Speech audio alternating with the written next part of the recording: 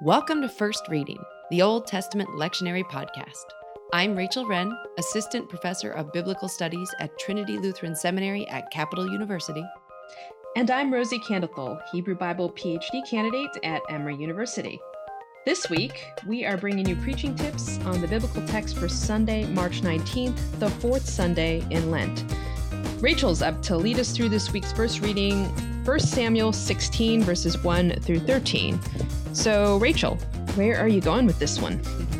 Well, surprisingly, not down any rabbit holes on this one for a change. This one is a pretty straightforward take on a story that, I don't know why you're laughing at me. This is not necessary. A pretty straightforward take on a story that may or may not be familiar to folks in the pews, because it's the story of David before he was King David, his origin story, so to speak. Sort of. What do you mean by sort of? Well, so here's the thing. If you read the text carefully, David has no less than 3 possible origin stories. That is, 3 stories that all seem to be introducing David as a previously unknown character. There's this story in 1 Samuel 16, where God sends Samuel to Bethlehem to a man named Jesse to go find the new king amongst the shepherding sons of Jesse. Side note, oftentimes sermons will present shepherds in the ancient Near East as people who were on the sidelines of society or outcasts of society. It's important to know before you do that shepherd was a common trope for king in the ancient Near East, not just in Israel, but in other surrounding countries as well. The kings were often talked about or would talk about themselves as shepherds. So it's not necessarily that God was sending Samuel to someone who was outside the realm of society, but more likely that it's highlighting this kind of kingly trope. Okay, anyway, back to the story. In the second half of chapter 16, starting at verse 14, we've got a King Saul who's being tormented by an evil spirit. And one of his servants lifts up the name of Jesse, the Bethlehemite, who has a son named David. Only in this story, he's not a shepherd, but he's talked about as a warrior, a gibor chayil, which is one of my favorite Hebrew phrases because it's just so fun to say, a gibor chayil. He becomes Saul's armor bearer, and it says that Saul loved him greatly. So there's a sort of repeat of David's origins, but with some tweaks, some changes, shepherd boy to gibor chayil. Then, in 1 Samuel 17, Saul and his army are being oppressed by a Philistine giant of a man named Goliath, and David is introduced in 17 verse 12 as David, the son of an Ephrathite of Bethlehem in Judah named Jesse, who had 8 sons. All information that we've already been told twice, but is repeated for a 3rd time here. And moreover, when David finally does come into Saul's presence in this chapter, and when he meets Saul in verse 31, there's no indication that the two have ever met, much less have a prior history that involves armor bearing and great esteem. Got it. So, hence, this is the origin story of David, sort of, right? Exactly. Cool. So, what do you want to do with this origin story of David? Well, I want to invite folks to preach a sermon that I'm tentatively titling, God Rejects Us. God rejects us? Okay. Catchy? Weird?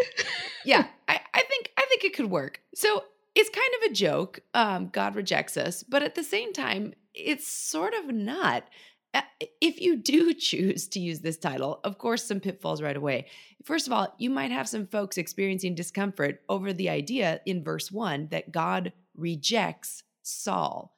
I mean, it's pretty blatant. It's right out there. The picture of God that gets painted in much of the United States, especially in mainline denominations, is a God of unconditional love, one who will always support, always be there, and never forsake us. And then we get verses like this one, where it comes straight from God's own lips, I have rejected Saul. And that could cause some theological heartburn for folks. I like that phrase, theological heartburn. And I can definitely see that, right? Yeah, exactly. So a couple of things there. First of all, it's important to finish the sentence.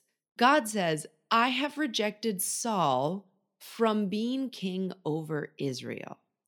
There's a sense here of God having chosen someone to lead the Israelites as their king, and then, in light of their regrettable actions, chooses to replace that person. Now, if you're wanting to thread the needle and still keep intact people's image of an unconditionally loving God, then you could say that God just fires Saul from the position, but does not take that divine unconditional love away from him. Got it. Okay. On the other hand, Oh no, where are we going now? well, there is something to be said for allowing people to sort of sit with that discomfort a little bit. I got the chance to guest lecture in Dr. Aubrey Buster's class a few weeks ago on the topic of anger in the Bible. I wrote my diss on it. It's something I've thought and read and wrote a lot about. So it was a fun conversation to get to be a part of. And these students asked great questions. One of their questions was, does God get angry at us, or does God get angry at our actions or our sin? And in that, I heard a desire to sort of safeguard or protect ourselves from divine anger, or maybe protect God from being seen as anything other than unconditionally loving. Again, that sort of threading the needle. And I came out, I think, gently but pretty firmly on the side that, yeah, no, God does get angry with us, because that's what happens in relationships, especially in close relationships when one person disappoints the other. We see examples of it all the time. I do it all the time, both the getting angry and the disappointing. And I do think it's true, especially for God's leaders. When we choose our own self-interest at the expense or even at the pain of others, I do think God gets mad at us. And sometimes I even think God tells us, okay, friend, you've had a good run of it, and now it's time for someone else to have a turn. I think that's really helpful.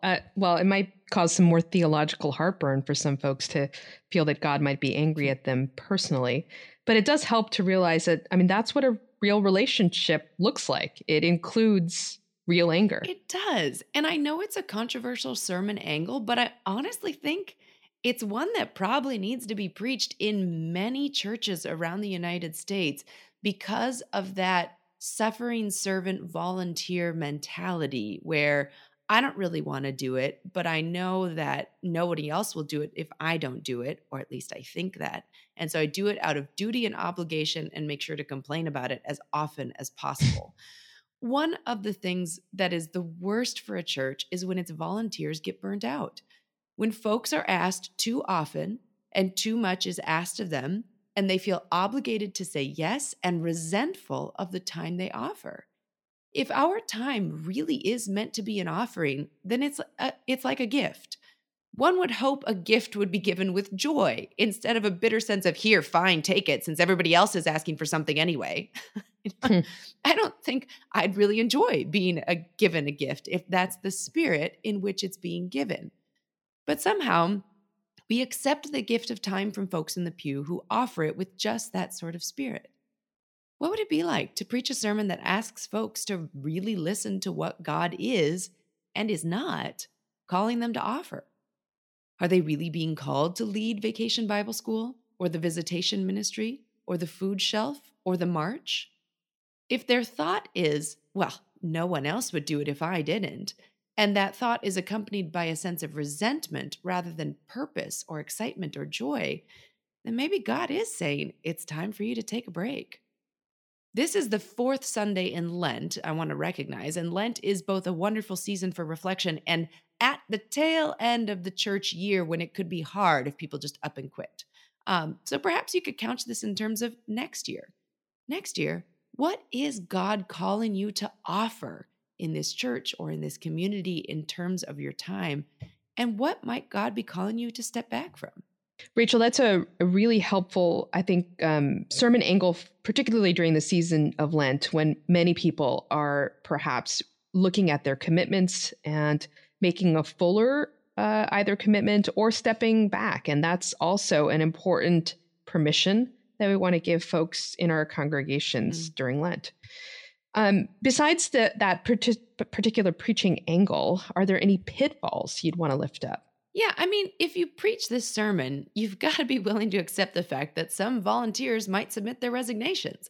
Maybe that won't be such a bad thing, but maybe it will leave you in the lurch.